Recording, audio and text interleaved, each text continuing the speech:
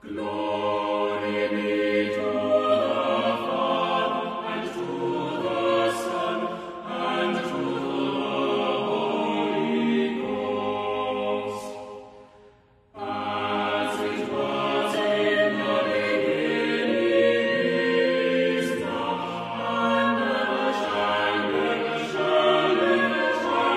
without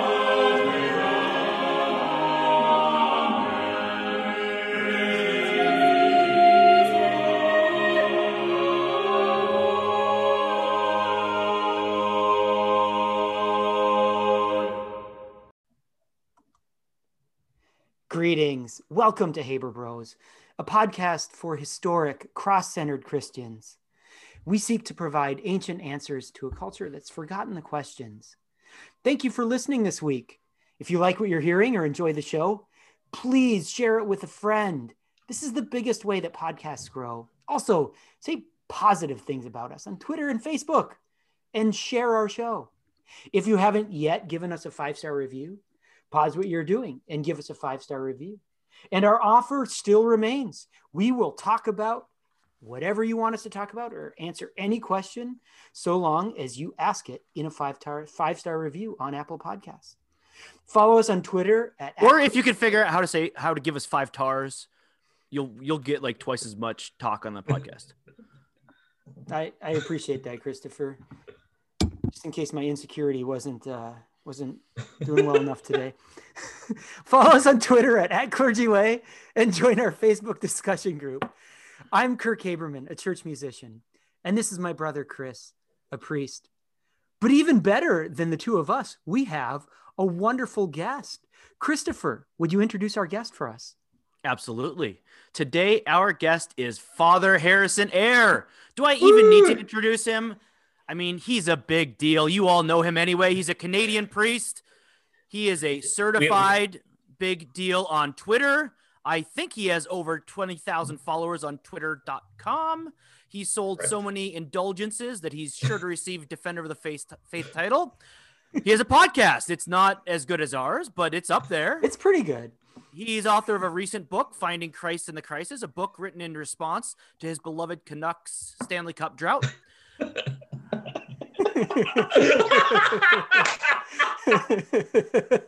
I apologize. I'm a little punchy today. You know, people invaded our capital. I know this may not bother you. It wasn't even the Brits this time. No, but people invaded our capital. Or the Canadians.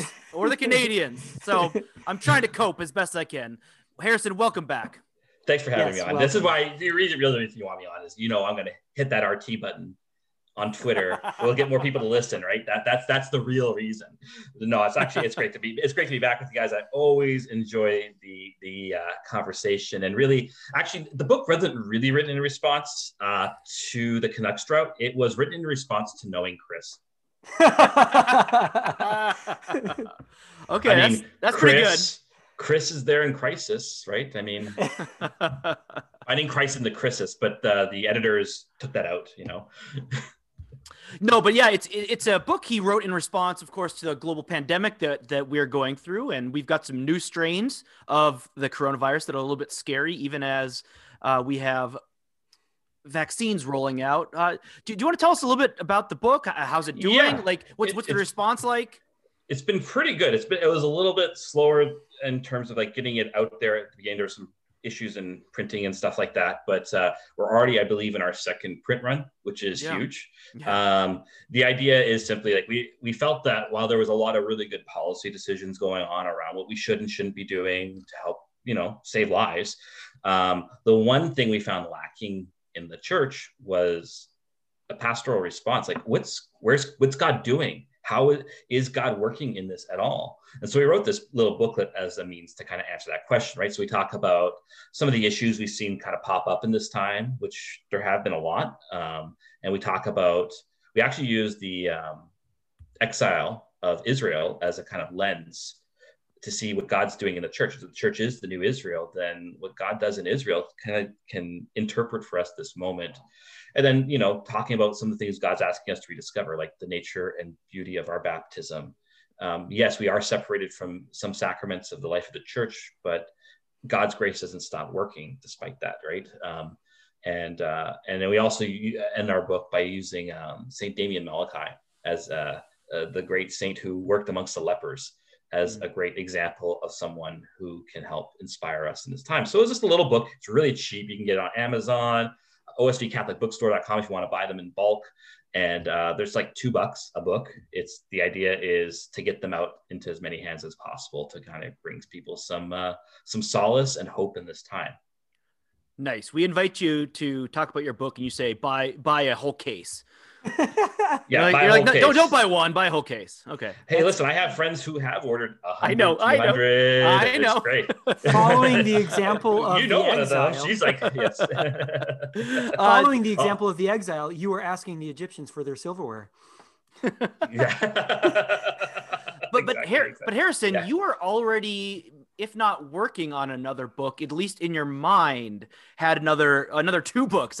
Would you say a little bit about that before we move on to the gospel? So the second book, actually, okay, this will be a public first. So we just came up on the title. It's called Mysterion, the revelatory power of the sacramental worldview. Ooh. And it's going to be with, yeah, that's the title the sisters came up with in their meetings. I'm like, yes, this is a great title. And so it's a book about the sacramental worldview and why sacramentality goes deeper than just the 7 sacraments, that it's a way of living as a Christian. And it deals with the question of modernism and stuff like that. And then the second book is I'm working on right now, writing about 500 words a day, is kind of a layperson's introduction to Vatican II, what the council taught, because we hear a lot about it in Catholic circles, and there's a lot of debates around it still. And just to help, I think a lot of people don't, the documents would be a lot for someone to kind of dive into right away. So this is meant to be like a little lay introductory to that. So I'm working on that, and my doctoral thesis, and being a pastor, and all that fun stuff. Well, and what's interesting about Vatican II, my understanding is you're quite the defender of it. Yeah. And This is the Pope Benedict tap dance. And I think That's right. I think you ought to be like that. That is the essence of being a Roman Catholic, is like, you can't just be like, oh, well, I like this, I don't like that. Like we label other things as being cafeteria Catholic. Like, I'll have some of this and some of that, but like, you can't just say, oh, well, this council's dumb because You got to eat I don't the like crap some of the sandwich reforms. and smile. Yeah. I'm sure Harrison would not refer to it as a crab sandwich, but and it's like, it's a council, right? So it's got, listen, even at it as a council, there's different magisterial levels to different documents, right? And how you respond to that is different. Like, the dogmatic constitutions are pretty straightforward. You really can't deviate from them, and they don't really say much. If they don't really change, they actually don't change anything. They're just rediscovering some of the ancient faith, especially around the fathers, around the ideas of revelation and the church, especially. And but there's other documents that are more of an instructionary basis, right? Or they're just trying to give more instruction or something like that. And you want to listen to them, but the church even allows for different levels where you're like, okay, if I'm going to disagree with it, how am I going to do that, right? Sure. But you're right. But in the end, it's a valid council. The bishops of the world were there. They voted. This was not some, deep church weird thing that the Roman bishops were there. Yes, the Roman bishops. Sorry, and the Eastern bishops in communion with us, and all the other. Well, it's a council of the church, so there would be I think there's 26 rites. So it's not just the Roman. It actually wouldn't just be the Roman. It would be like a bunch of. I think the Archbishop of Canterbury was there as an observer. Okay. Yeah, I think there was a lot of happy ecumenism around it. Yeah, and it was, I think, the first council whose goal was to kind of establish, be beginning to establish ecumenical networks. And I think it was effective that way. I mean, Absolutely. Vatican II affected us as much as it as it affected you. Right. I mean, every single, versus populum, Holy Communion that we celebrate, we got that from you. So, well, but guess what? Here's the weird thing, though. There's nothing in the documents that say versus populum. Right. Yeah. I mean, that would be a really interesting discussion for another time. That's the weird part. It's like, yeah, that's not even in there. It's not even in there. It's but it was in the air. Man. It was certainly in the air. It was in the air. We're all going to face each other and hold hands. And oh yeah, and I mean, definitely, I don't think the council foresaw the 70s. Yeah, I think that was definitely something that halted its. Well, I its think what's implementation. interesting in an ancient institution like the Roman Catholic Church is there being a reflexive love of old things and a rejection of any sort of innovation, whatever it be, if that makes sense. And so I think that makes Vatican II an easy punching bag for people who just don't like innovation or new things. And while there's some real issues that the church had to address, and here I am talking about the Roman church as if I know, but this ripples through our parishes too. Like the same battles are not battles, but the same fault lines and tensions exist in my parish too, as a result of Vatican II. And I think my big beef, and was why I'm a big defender of it, is a lot of people haven't actually read the documents, don't actually understand what they don't recognize. Everyone's like, oh, Vatican II is modernism. Like, no. The theology of Vatican II is the antidote to modernism. If you understand modernism, like my definition of modernism is the denial of mediation, that God can't work through things, and that the Enlightenment idea that the self is separate from the body almost, right? Like there is so the body isn't the part of the true self. And so the self can't, the body isn't really a means of mediating us to each other. There's all ripple effects of the denial of mediation. Well, the whole point of the council is to say, no, sacramental ontology, sacramentality is actually at the heart of the Christian life. And it needs to be the heart of what we do for everything. And that really is the antidote to a lot of modernism issues. So modernism itself, but the problem is that hasn't really gained hold yet. It's slowly gaining hold little bits. This is part of the reason I wrote that. This is actually kind of at the heart of why I wrote both these books, is to say, this is the way a Catholic looks at the world. It looks at it liturgically. It sees signs and symbols. There's a lot of epistemic problems we have today too. And the Catholic sees things, the Christian ought to, I'm going to be more communical. The Christian ought to see things more in that there are signs that things aren't just pure matter, but that they actually mean more than what they are in themselves. Like Pope Benedict uses this image of a meal. It's not just nourishment, but it's the sharing of life with people. It actually has a Christmas dinner has greater value in it than just mere nutrition. It's more than just the matter of what you're consuming. And that's how a Christian, and I mean, listen, we know this intuitively, even as human beings. It's just, we need to kind of rediscover that. Yeah.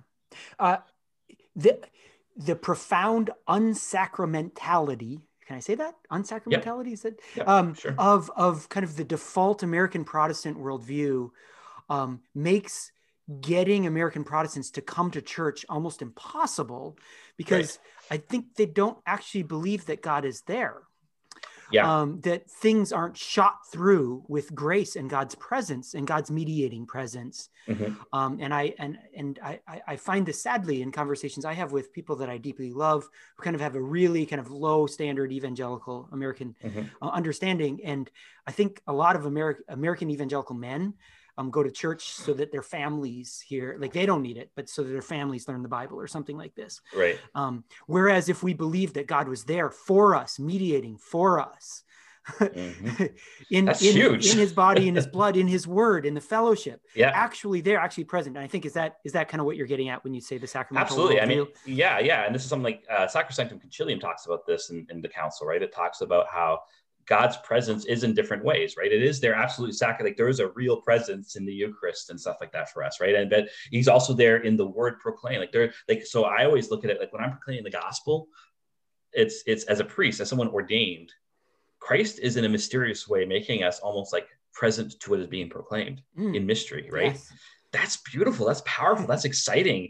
But our modern worldview is just so against the wall at that being impossible, and we see that as magic almost. It is not. It's just, it really isn't. It's just, we have to kind of rediscover a whole way of being, right? I mean, even the way a lot of Christians who are sacramental Christians, even the way they approach the sacraments often is in a very modern way. The way we view matter, for example, is very Enlightenment based. And so, for example, you'll see it with some Catholics, this idea is proximity to the Eucharist is in a very modern sense of distance and time and place and stuff like that. It's all about measurable closeness. Newton's gravitational laws, or in the inverse square of distance or something. Yeah, exactly. While that's not really a sacramental vision of this stuff, right? It's something vastly different. And And so like it just shows you though the project we have in front of us is actually quite large because it really is countercultural, but not in a way of saying you're horrible because you're not of this culture, but to say no, we want to imbue, we want to be like 11, right? To let this kind of seep in again. Well, I am so excited as sort of a kind of a convert to historic Christianity from just kind of like standard American evangelicalism that I get excited and I want to invite people in to a sacramental worldview, a sacramental life. So I'm very excited, Harrison, that you're doing this. Like, God bless you on this project. Thanks. Good Thanks. luck. Thank you. I'm excited to read it. And Harrison, so he has used the word mystery a few times here, and his book is titled Mysterion. This is something that the Catholics love and embrace, and it makes evangelicals really nervous, and especially there's this Reformed or Calvinist impulse to say, well, we want to demystify things and explain it and systematize it, and because like that's a big part of being a Reformed Christian is having this logical and coherent explanation of everything, right. And they love writing systematic theologies, and yet. Last week, our epistle reading was Ephesians chapter 3. So the Epiphany reading is Paul uses the word mystery 3 times, and not as something that is kept hidden, but a secret thing that has been revealed to the world. Right. And so it's very different. Like that's one of the many times where we have this major translation issue. When we use the word mystery, it means something entirely different than what I talked about in my sermon is our mother loved watching Murder, She Wrote. Right. Jessica Fletcher, that serial killer who pretended like she was solving murders, but somehow like everywhere she went, there was a murder. She killed them all. Sorry, spoiler alert. Like we see mysteries as something that's just like hidden that we try to solve, but in fact, there have been these things that were previously hidden that have been revealed to us. Yeah, I mean, and this is the really cool thing. Like, there's 4. I'm not going to go into all the 4 senses, but there's 4 senses to the word mystery, right? There's 4 levels of meaning to it, and I mean, and one of the cool things is it's Saint Jerome who translates the Greek word mysterion as sacramentum in Latin. Yes. Right. Which is really cool. Right. So it's this idea that something is made visible, it is revealed, but it's always something that you can, it's not a mystery as in it's something that needs to be figured out, but it's something that I always go deeper into. Right. Yes. If God is true mystery, it's not that he's hidden and obscure, but rather he is a life that I always enter more deeply into. Right? He is someone like, so I can never fully comprehend God. Even in heaven, I can't. So Gregory of Nyssa, for example, loves to talk about this kind of this always deepening knowledge and eternity of God because God's infinite. So heaven can't be boring, right? And it's the same thing with the Christian worldview. Like even the person of Jesus, he's fully God and fully man in one person, right? 2 natures, 1 person. But this divinity reveals itself through the humanity. But so you meditate on what is made present to us visibly in his humanity to point towards the invisible divinity, but it's never exhausted. It can't be, right? There's always a deeper mystery. It's how Catholics understand the idea of tradition, for example, right? It's the word is there in the deposit of faith, but it's something we understand over time more and more deeply because mystery is always unfolding. In Dante, it's not. Yeah. I'm sorry. I apologize. No. Go ahead. No. Go ahead. In Dante's Paradiso, that is the concept at the end as he gazes at the beatific vision, and it pulsates and grows. Like the triune God beholding God for the first time, having reached paradise. He speaks of grasping that this will take eternity to do it. Yes. He says it much better. It's lovely. And it's something C.S. Lewis talks about in The Final Battle. Further right? up and heavenly... further in. Yes, exactly. And it is one of my favorite images. That book is a book that brought me to like a prayerful ecstasy almost. Right? Yeah. His vision of heaven was just so spot on. It was in a literary form. It's one of the best literary examples of heaven I've ever seen. And for those who haven't read it, like there is this experience where they like go up into the hills and like they experience more and more the further up they get, and like there's like this repeated saying, further up and further in, as they grow to learn and know and appreciate the infinite God that we worship. Right. And they also have this great thing. They said, but it's weird. It's like, I have this full love of what I'm in now, and I recognize it as greater than what I had before, but it doesn't diminish or remove what I've experienced before. It's so paradoxical in a beautiful way. Well, and it's lovely if you pair that with his depiction of heaven as well in The Great Divorce, in which heaven is more real than the souls that arrive there. So the grass is painful to walk on because the grass is more real than we are. Yeah. Right. So there's that sense of when we will come into touch with the source of our being, the source of all being for the first time ever, it'll be the realest thing that will have ever happened. And it will take eternity for us to continue to become real as we are shadows and walking in the shadowlands currently. And it's interesting because like Lewis really had this ability to appreciate something the early Christians and the medievals really understood well, that the spiritual has I want to make sure I put this in such a way that's not like Manichaean, but like the spiritual is more real, right? It is the realest thing, but not in like competition with our embodiedness or anything like that. But it's just to say like that's what's got the real what's the word for like heftiness of reality. We don't see that way anymore, right? Only what's in front of us is what's really truly real, and it is real. But it's even more real when it's imbued with this kind of spiritual worldview that sees that the spiritual does work in the material. And it's like this beautiful life that's always, I don't know. It's just, Lewis had that ability to see the realness of the spiritual. So the way that our catechism and our prayer book in Anglicanism teaches what a sacrament is, it's an outward and visible sign of an inward invisible grace. Yep. And we only that's exactly ours too. Is it we really? only have two. Yeah. One is Holy Communion and the other is baptism. Speaking of baptism, transition. We should talk about magnificent, Kirk. that was like C+ at best.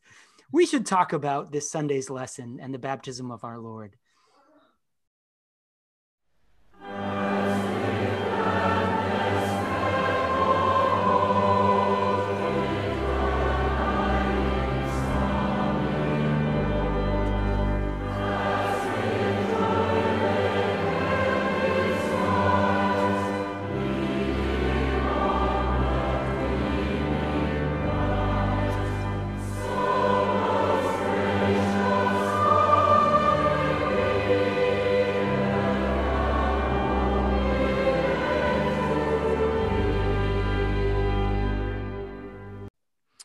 This week's gospel lesson comes from Mark chapter 1, verses 7 through 11.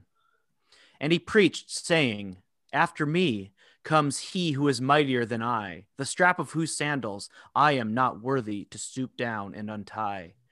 I have baptized you with water, but he will baptize you with the Holy Spirit." In those days, Jesus came from Nazareth of Galilee and was baptized by John in the Jordan. And when he came up out of the water, immediately he saw the heavens being torn open and the Spirit descending on him like a dove. And a voice came from heaven, "You are my beloved Son. With you I am well pleased." The word of the Lord.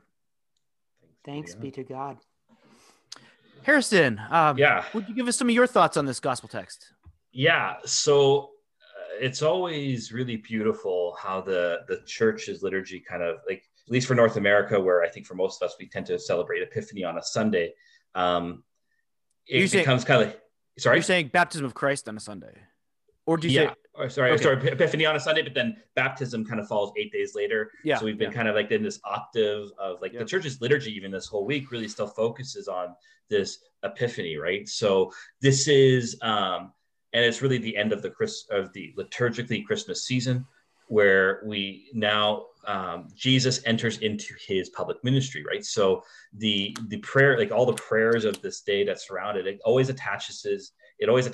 It's really a completion and also a deep mystery imbued with the Epiphany and the wedding feast at Cana, right? So baptism of the Lord, wedding feast at Cana, Epiphany are all big three big feasts whereby Jesus reveals himself, right? The God is revealed in Christ Jesus in these three things. And so I always love this because it's the beginning of the public ministry. And so we kind of enter into the ordinary time where Jesus's ministry is really kind of proclaimed to us and made known to us. And so it becomes kind of this definitive, Jesus is starting his mission, right? So, the first thing I always like to preach when I preach about this often is I always like to say, what Jesus received in baptism is different to an extent, right? It's John's baptism. It's the baptism of repentance. It's not a sacramental baptism as we understand it. But at the same time, there is this whole idea that Jesus is revealed to the world. And like I said, it's for Mark, this becomes the beginning of Jesus going out on his mission. And so it really becomes for us as Christians, this time of like, this gospel really is meant to be like a kind of a time to renew our sense of what baptism is for us, because Jesus blesses these waters. Because Jesus enters the waters of baptism, he has now made this sacrament into something it wasn't when John baptizes, right? It's something new. It's now been imbued with divine life. And this is something you hear in the prayers of baptisms, etc., that because Jesus enters these waters now have a new life, a new meaning for us as Christians. And so the baptism of the Lord really becomes a time for us to contemplate the fact of baptism. And this gospel really becomes this idea of like throwing ourselves in the identity of the Son, right? What does the Father say? And this is a very powerful line. You are my beloved Son. With you I am well pleased. God is revealing. He's opening up the skies. Like it's a Trinitarian action, right? Father, Son, Holy Spirit. The whole Trinity is revealing themselves in this moment to the world. And so then for us as Christians now, because of our baptism, we are kind of lifted up into the Son, right? Baptism brings about adoption and stuff like this, right? So we are really and truly in God's life now in Christ. And so the first thing is we have that identity in him. Like this is the words of the Father to the Son and anyone who's in the Son, right? Which is something I'm learning more and more in pastoral ministry, is something a lot of Christians just don't know how to appreciate, that we are loved by the Father. It sounds trite and it sounds etc., but it's actually deeply true. And a lot of Christians don't know how to let that like seep in. But because we are in the Son by baptism, we're beloved by him. But then it also, this love that we experience between Father, Son, and Holy Spirit, like our tradition teaches us that baptism brings about the indwelling of the Holy Trinity. Like, that's huge. That's amazing. But then that life, and this is something First John really brings about a lot, is that life now is meant to reveal God to the world. God mediates his presence through his church, which is through us as Christians baptized, which means now like we receive this kind of adoption and love from the Father in Christ, but now we share in Christ's mission to save the world. The church herself doesn't save, but she rather is lifted up into Christ's saving work. So Christ saves the world through the church, right? Through Christians, through baptism.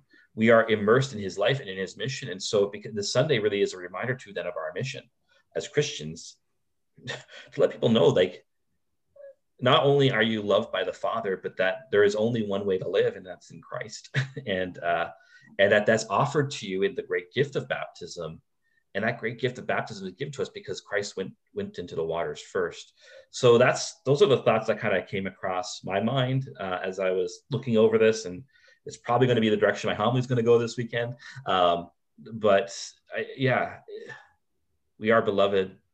We are beloved children in the Son is massive, and that those words are spoken to us, and that is meant to impel us on mission to make Christ's saving love known to the world. Yeah, and I like how you talk about the reality that most people really have an identity crisis, that they believe the lies that the devil tells them, that they are not loved, that they have no worth. Yeah.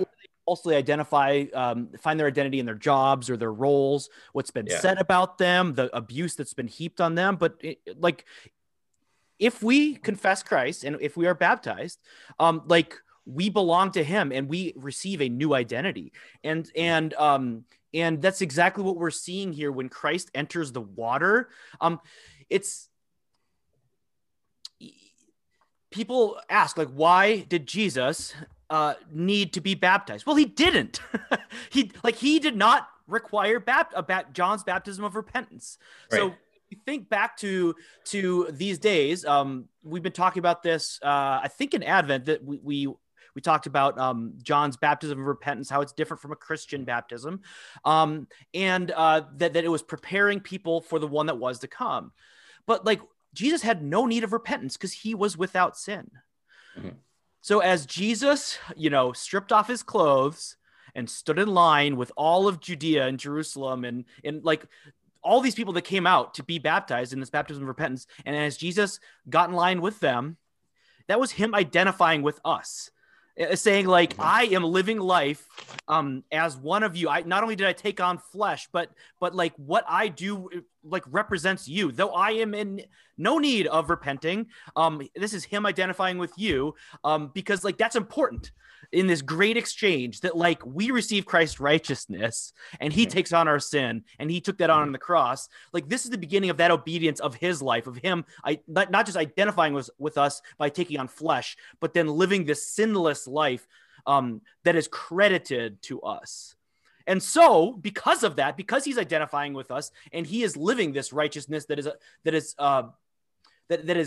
a free gift for us, when in fact Jesus hears, "You are my beloved son," Harrison, you are right on. When he hears that, that is for us too, because we are identified with him in our baptism, that we are united with him.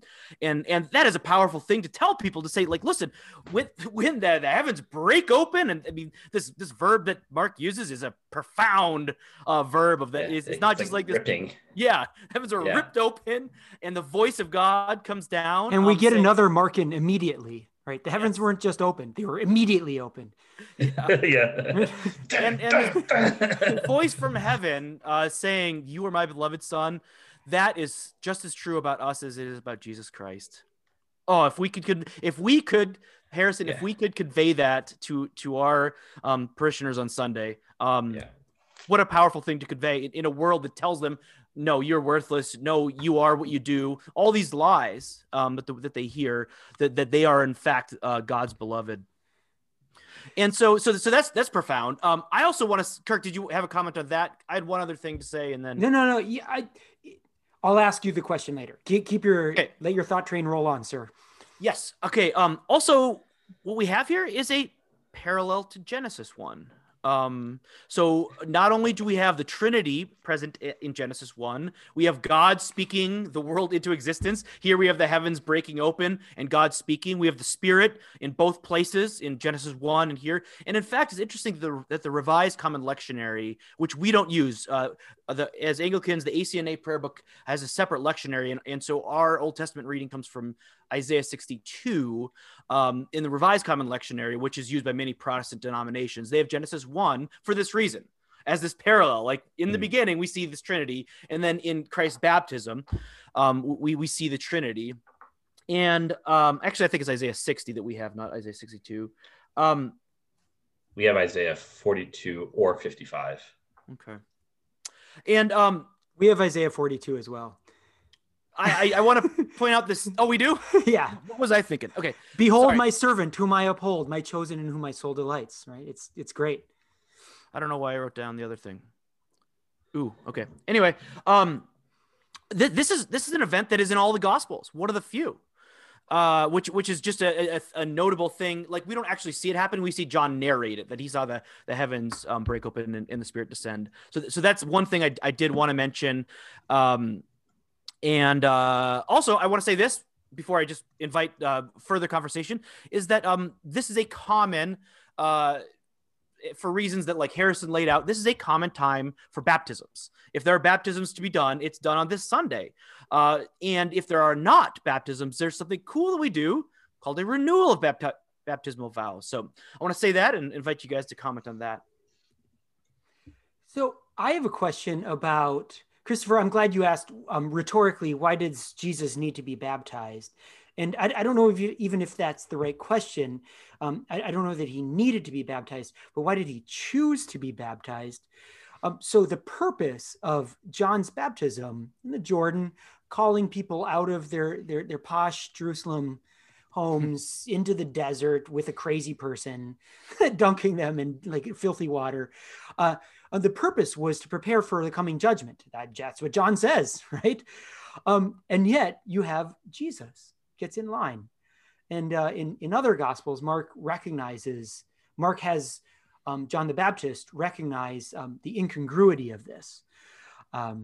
Is that in John that John the Baptist comments on, "It is you that should baptize me"? I don't think so. Yeah, Oh, it John, is? Okay. What's it? Oh, John. Sorry, John's gospel. I think it might be John's gospel. Okay, I didn't mean. I'm It's sorry. in one of the gospels. I I'm don't gonna be mean Catholic. It's somewhere in Scripture. So, but what I'm fascinated by is Jesus, as he does so much in his life and ministry and teaching, stoops to do a thing that he didn't have to, but in doing so, sanctifies it and changes it henceforth. Mm-hmm. So you have this preparation of judgment, which is the purpose of John's baptism, right? And Jesus sanctifies it by, as Harrison, you so eloquently said, united. You have a manifestation of the Trinity and uniting human and divine natures in doing so. And then that is precisely what happens then in our baptism, is you have a meeting of our nature, and being touched by God's nature cannot be the same thereafter.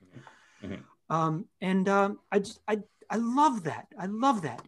How could baptism ever be the same if the sinless man deigns to be, condescends in the old-fashioned way, right? Yeah. Stoops down to be baptized. Well, condescend means to descend with. Right. He's going with yes. us. He's going with us, right? It's not just, he's really going with us in that.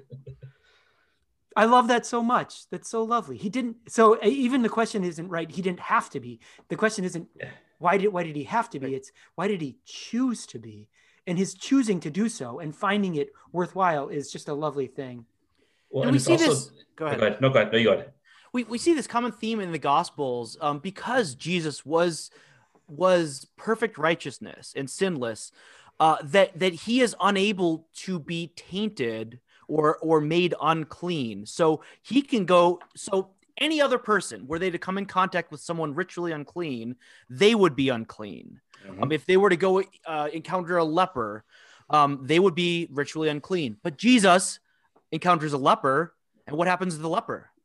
The leper is made clean. Jesus encounters the woman with the flow of blood. Like anything Jesus encounters becomes clean. The opposite happens, right? That like we encounter unclean things, we become unclean. Jesus encounters unclean things, the unclean thing is cleansed. And he becomes unclean so that they can be cleaned, right?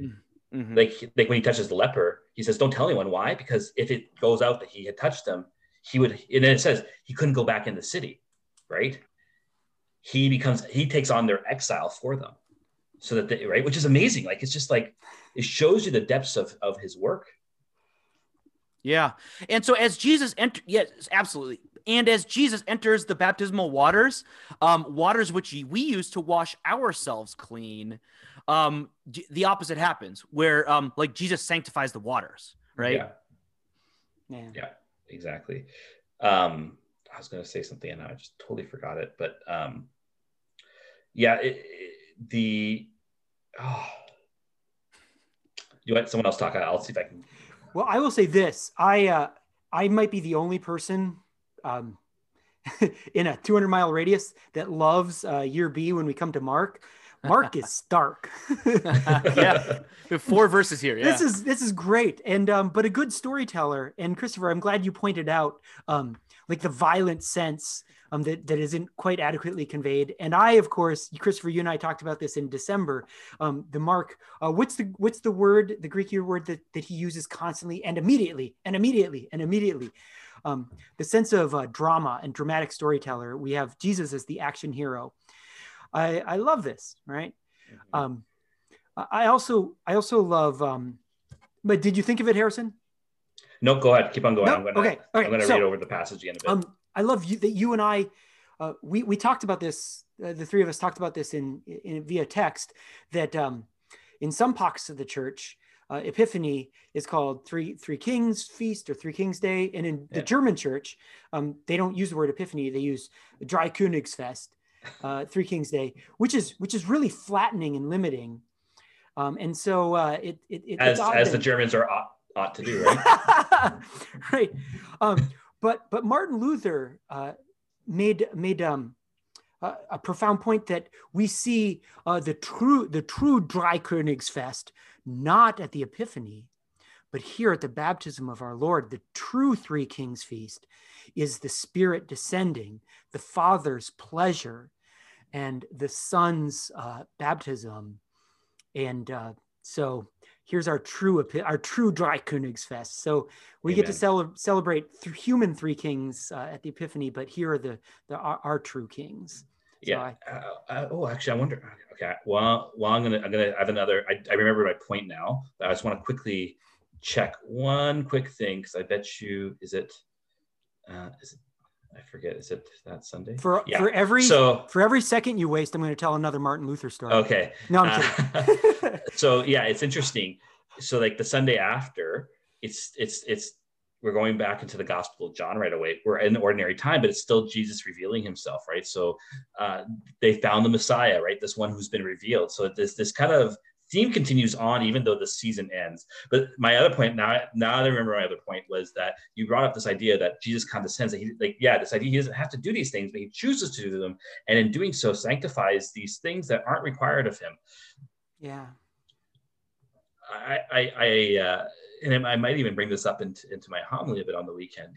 Is this not true of how we can cooperate in this time where, in keeping our churches safe?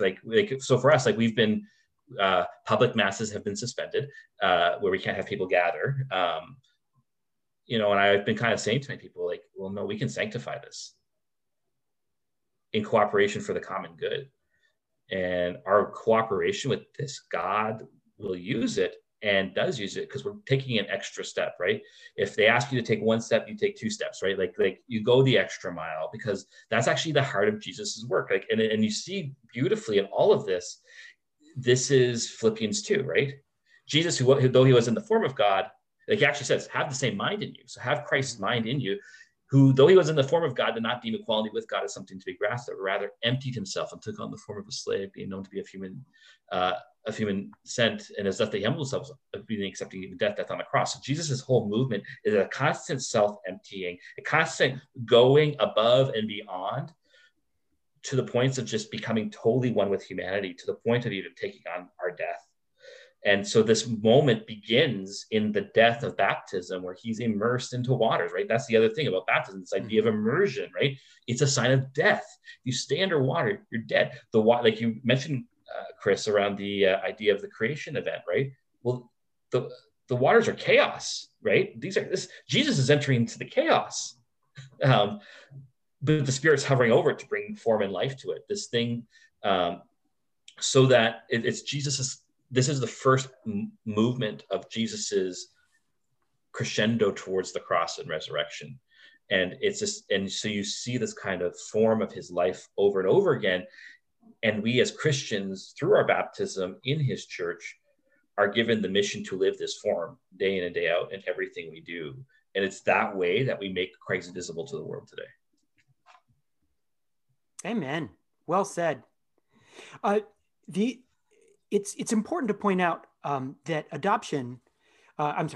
baptism, like you said, the Father says to the Son, behold my Son with whom I'm well pleased.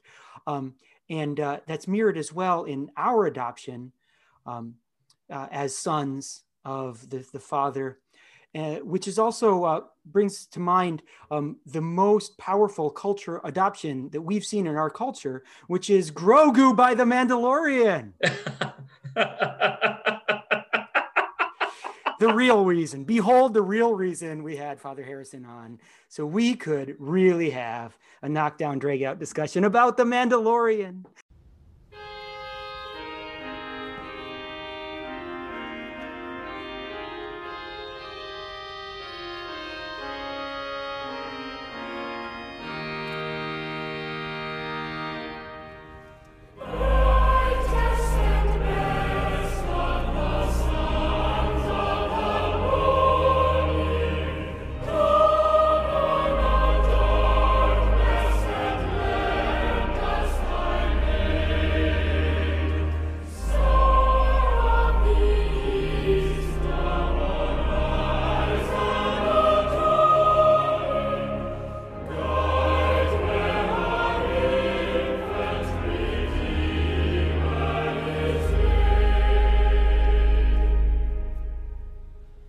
The Mandalorian is an American space western television series created by Jon Favreau for the streaming service Disney Plus.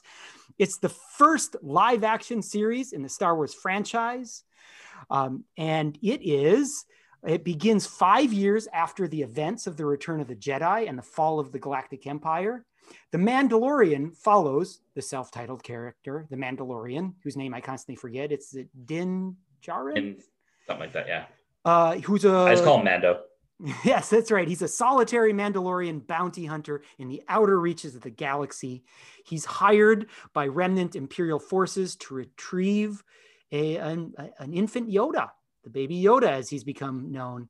Later on, we find out his real name, but instead goes on the run to protect the infant. Ladies and gentlemen, let's talk Mandalorian. Father Harrison, you've loved The Mandalorian. Tell us why. So, for a few reasons. First, they do fan service well. It's not C3. It's not Anakin building C3PO, which was just a total joke. It was fan service done well. Like, I still remember at the end of the first season when I always forget his name. The Moff Gideon. Moff Gideon. Thank you. Yes. When he kind of comes out of his TIE fighter with the dark saber, I was like, oh, the dark saber! Oh my gosh! Right? Because I Clone Wars I really liked, but Rebels I loved. Like, for me, Rebels was the best Star Wars outside the original trilogy before this show. And so I was like, oh, cool, they're great. And then admittedly, this season they brought a lot of the extended universe into crossovers with the show, but they did it well. Like, it was organic. It was, I was very excited to see Ahsoka Tano. I felt it was a little forced, but I loved it because I'm like, I can't wait for a live action Ahsoka show. She really has become this, because, everyone's like, why, it should be Ahsoka who goes and rescues Grogu. I'm like, no, she's not a Jedi. She has no interest in Jedi ways. So she's on her own thing. She's on her own mission, right? But it gets the feel of the show. It's like, and it's episodic sometimes. You don't, like, sometimes people are complaining, like, the plot's not moving along with every episode. I'm like, no, It's not supposed to. Yeah. It's sometimes that's the whole point, is to rediscover the beauty of a standalone adventure. Like, it kind of, like, that's something sitcoms do well sometimes. Like something like Brooklyn Nine-Nine does that well. They have like a general arc, but not every episode always builds up to the arc intentionally. It's just these little character developments and stuff like that build up to the point where you have this kind of season conclusion where something really does develop and it does tie in the whole season, but you don't need it. And that's the whole point. You're getting this character development and stuff like that. So it's written well. Jon Favreau's brilliance was bringing on Dave Filoni. Mm-hmm. So Dave Filoni he used to work on SpongeBob SquarePants. He was hired to work at Lucas Studios and started working on the Clone Wars. And it turned out, they didn't know this when they hired him, that he's a massive Star Wars nerd. And he gets the ethos of Star Wars. Like, he understands the inner workings of it. He understands the magic and mystery of the Force. He understands that the Force you can't just reach your hand behind your back and suddenly a lightsaber appears, like you did at the last film or whatever, and all this weird stuff. Like, there are machinations of the Force, but it's slow, it's developed, etc. So it's been well written. The shows aren't too long. I mean, I think the real plus of streaming has been this ability to do as long of an episode as you need, or as short as an episode you need. Yeah. Sometimes I'm like, only 20 minutes, but and the adventure is great. Some complaints. The other complaints I heard is, how is Boba Fett still alive? Does anyone ever die? I'm like, no. Actually, that's a big fan service, because there's this whole like myth around the idea that Boba Fett actually survives the Sarlacc pit, because we all know Sarlacc monsters digest. It takes 1,000 years to digest. Exactly, right. There's something Robot Chicken plays on, right? Like, someone falls in the Sarlacc pit and there's Boba Fett in there and everything, and there's someone else in there, and they're just kind of hanging out. So if Boba Fett, if he's this great bounty hunter, of course he's going to find his way out. And but I mean, for me, honestly, and spoiler alert, so I'm sure at this point everyone's seen it. The last 5 minutes of the last episode was the best Star Wars I've seen since the original trilogy. I saw the X-Wing and I'm like, oh, that's probably just like a Republic, just like a Republic, in advance of a ship coming, right? Yeah. They're at the final minute rescue or whatever. And it's not, I'm like, what's going on here? And then you see a hooded figure, I'm like, no way.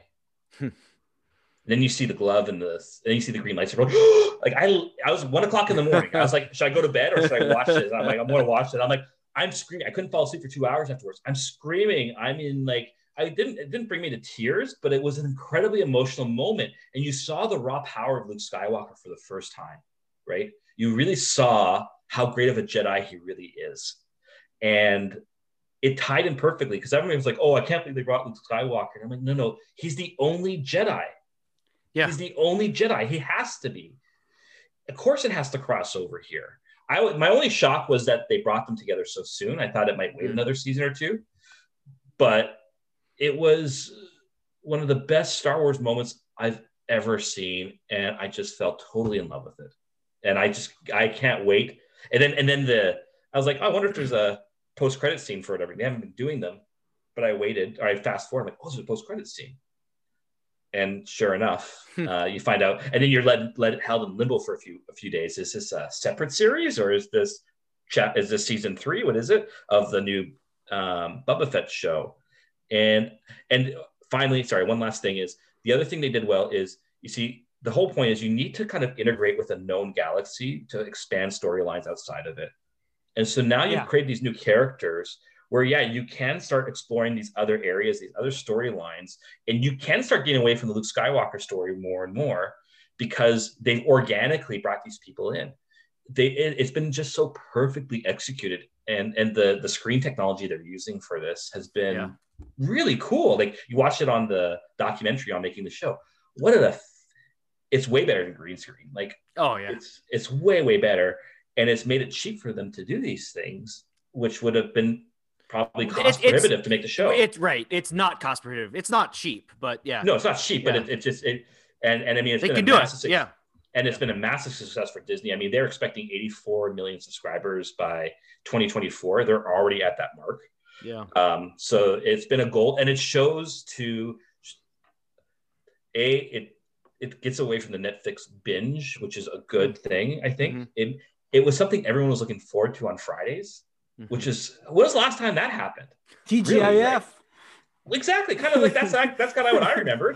Right. But it was done well. And it also shows you, I think we're at a space now where you can actually make very good quality sci-fi for TV or streaming. Like, it's revolutionary. What this show did is revolutionary. And I think I actually think it's it's going to bring about the death throes of cable television, because like all the comic book shows that are made for those, they're cheaply done. They're cheesy. Like, I'm looking forward to WandaVision coming out next week. That's going to be well done. And Disney they know how to do it. So those are my initial thoughts. I kind of blabbed on too long there, but. No, that's great. Chris. One of the things I love is Mando's growth as a character. Mm-hmm. Yeah. So, the first season, for those of us so I've seen all the Star Wars movies, but I've read none of the expanded universe stuff. Like, I don't know that much about Star Wars, even being a fan even being a consumer of the movies and Star Wars content. So like, I don't know that much about Mandalorians. I watched Rebels a little bit with my kids, so I'm a little bit aware of Mandalorians. But so I just kind of took what the show showed me about Mandalorians. This is the way. You never take your helmet off. Season 1. This is the way, right? This is what Mandalorians do. It's not a creed. It's a code. Okay. Mm-hmm. So I kind of took that from season 1. Okay. That's who Mando is. He's duty bound. So he's a bounty hunter trying to make a living, but he's also duty bound. He lives by a code. And when a brief asterisk. How funny is it in season 2 when we find out that he's like a part of a remnant of this fanatical sect, and the whole take your helmet off thing? That's what I'm saying. That's what I'm saying. That's what I'm getting to, Kirk. That season 1, you're like, oh, okay, this is what it means to be a Mandalorian. Like, you live by this code, and that's why that sets up all of season 2, which is like, he has been tasked with a religious zeal. He's a religious zealot. He doesn't even know it either, which is great. Yeah, he doesn't know it. Like, it's like, so the last thing before like all the Mandalorians are basically killed, is like, take this Grogu, take this baby Yoda, and take him to his people. Mm-hmm. That's his job. So that's what season 2 is. Return him to his people. And so with fanatical zeal, he does this. This guy who all he'd done is like work for the weekend. Not really, because he doesn't have fun. He works to like upgrade his armor and like whatever. But in season 2, he grows as a character to be like, okay, this is my purpose because I'm a religious zealot. And then like, I'm blown away by him, like looking for he's told that other Mandalorians exist and that they will help him. And what he finds out is that there aren't like zealot Mandalorians, that there are people who wear the armor. And so first he meets Timothy Oliphant, who is just wearing the armor because like it protects him and it allows him to be sheriff of this town. Which was so awesome as a guest star. I was like, yes. It was perfect.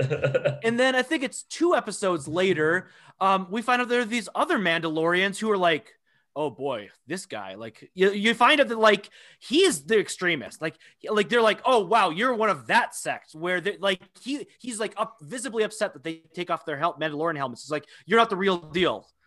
So we see this is why I was so confused first season. Like I've watched, like, no, they take off their helmets all the time. Like, what's going on here, right? So it left me in that suspension. Like that would be really lousy writing. And it always confused me the first season, right? But then when they did that, I'm like, oh, that was really cool. And the fact that they get you that way, right? We know if you love this show, if you love Star Wars this much, you're going to know this, and it's going to bug the heck out of you for an entire season, and we're going to leave you hanging. And they did it so well.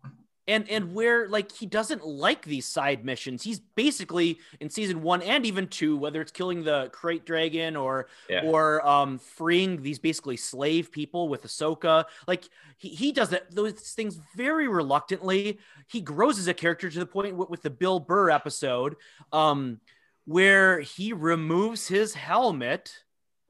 And there's this great scene where I think I heard John Podhoretz talk about it recently on the recent Glop, where has this magnificent scene as an actor where he acts like a person who doesn't know what to do with his face. Right. Like, and he's like visibly uncomfortable, like not knowing how to like live without this shield, right, without this helmet covering him. And so that's amazing. And then just so I'm in awe at Jon Favreau's storytelling ability in doing that. And I think it leads up to that final episode where Mando has established himself as a tough guy. Like that he's not only, he's got a suit that makes him bulletproof, he's got all kinds of cool things like this thing on his arm that can like shoot missiles out basically and destroy anything. And it takes all of his being to kill one of these dark troopers. Mm-hmm. And there's like a whole platoon of them. And we think that they're gone as they disappear into space. But then like in the back of your head, you're like, well, but we saw them fly down to kidnap Grogu. Right. So they're not like, they're coming back. Right. And so what do you need? You need Luke. Like that was like the only thing is Luke. One of the thoughts that popped in my mind when you saw the Dark Troopers was Cylons, right? Because, Kara Thrace plays Bo-Katan in this, or Katie Sackhoff plays Bo-Katan. She did the voices of Bo-Katan in Rebels and Clone Wars. She actually plays the character in the show. And I just couldn't help see a little nod towards Cylons for her in the Dark Troopers. It was just a little. Remind me what Cylons are. From Battlestar Galactica. Oh, okay, gotcha. The silver things with the red eyes that go back and forth. Yes. It kind of made me think of that a bit from the new Battlestar, at least. And I just thought that was a neat little nod. I don't know if it was intentional or not, but it definitely made me think of that. And Bo-Katan was one of the Mandalorians who wasn't an extremist. Correct. Okay. Yeah. She used to lead the Mandalorians. She was on the hunt for the dark saber, right? So yeah.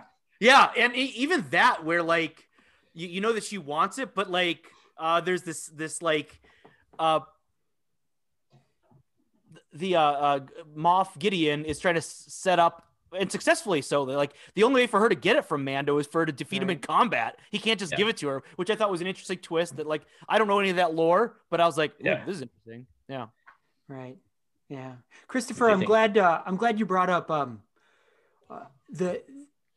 the observation that when in season 1, when he is diligently, we might say fanatically devoted to the way, he's not actually yet a fully developed kind of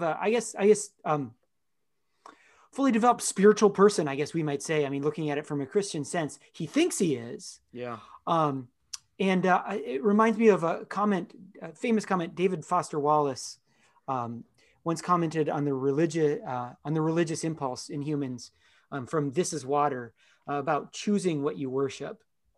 He said famously, in the day-to-day trenches of adult life, there's actually no such thing as atheism. There's no such thing as not worshiping. Everybody worships. The only choice we get is what to worship. And he is not actually kind of loving his fellow man or involved in anything transcendental. He's just kind of faithfully like living a shadow existence of a dead sect, no longer remembering why, right? But what shapes him out of nowhere is accidental fatherhood. And I love this. So the Mandalorian really cool. Armorer says, you are a clan of two. Fatherhood is really a remarkable gift to most men. It shapes a man in many men's situations. It turns you from a boy into a man. And some of kind of the dysfunction that we're seeing right now with kind of perpetual adolescence has to do with delayed fatherhood amongst younger men. And it's touching to watch this reluctant guardian first grow fiercely loyal to Grogu and ultimately sacrificially loyal, right? And this is the ultimate poignant, heartbreaking truth of parenthood. You have succeeded as a father if you can let the child go, knowing that it's the best thing for them. Right. And it breaks your heart, and yet it is, you have done your job if you can do that. And what makes, I think, that scene so affecting at the end is you can see the inner turmoil in Mando's, kind of in his body language, in his face. And he knows, I gotta give him to Luke. I gotta give him to Luke. I love the adoption parallels because there's so much Christian there. Yeah. We are adopted sons of the Father. And of course we just celebrated the Epiphany, in which the Gentiles are grafted into the original Davidic tree. And we had no business, it's by grace. And so adoption is a lovely Christian concept. And this is a story about adoption.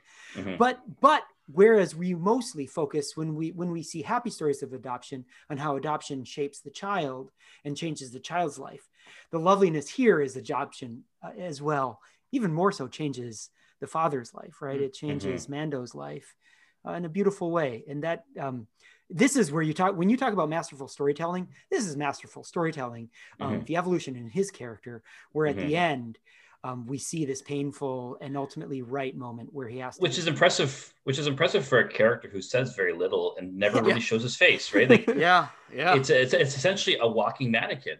To imbue that much meaning into that is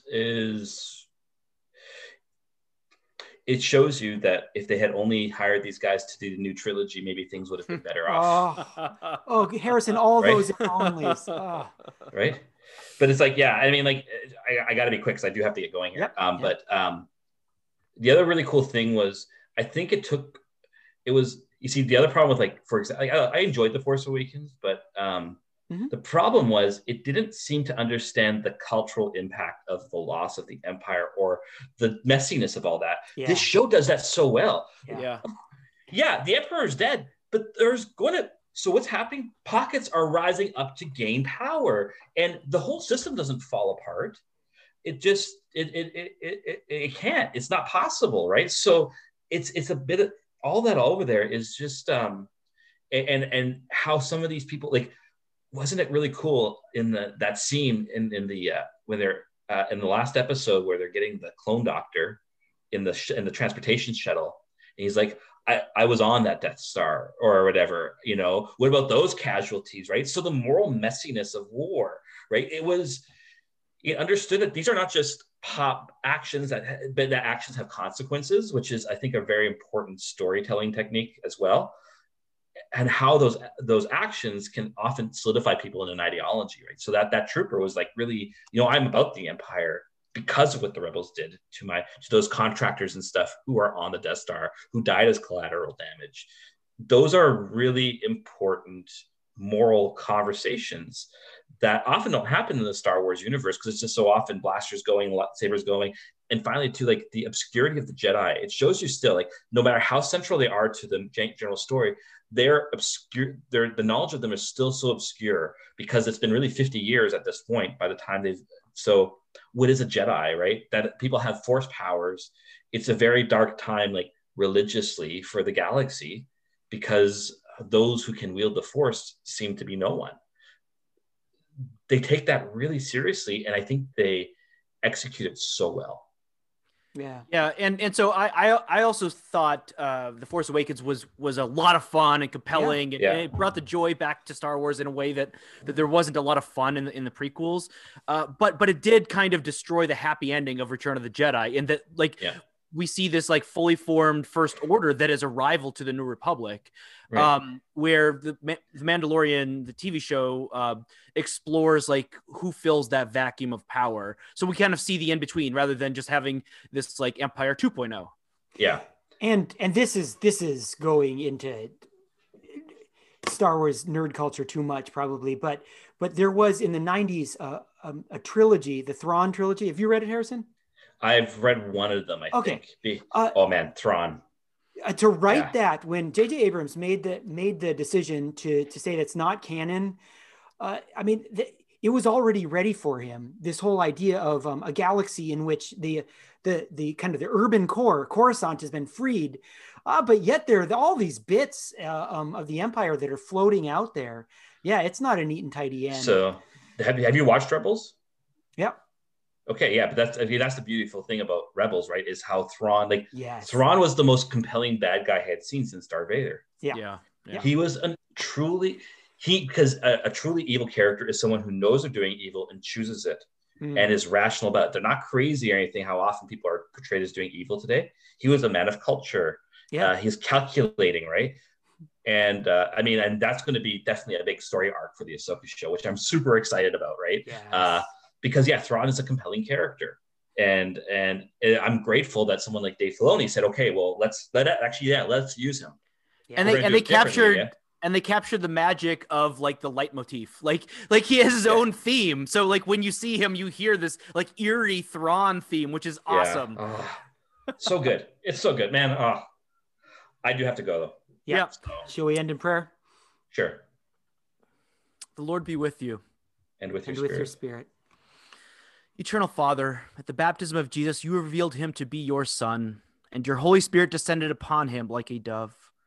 Grant that we, who are born again by water and the Spirit, may be faithful as your adopted children through Jesus Christ our Lord, who lives and reigns with you in the Holy Spirit, one God, now and forever. Amen. O God, by the leading of the star, you manifested your only Son to the peoples of the earth. Lead us who know you now by faith to your presence, where we may see your glory face to face. Through Jesus Christ our Lord, who lives and reigns with you in the Holy Spirit, one God, now and forever. Amen.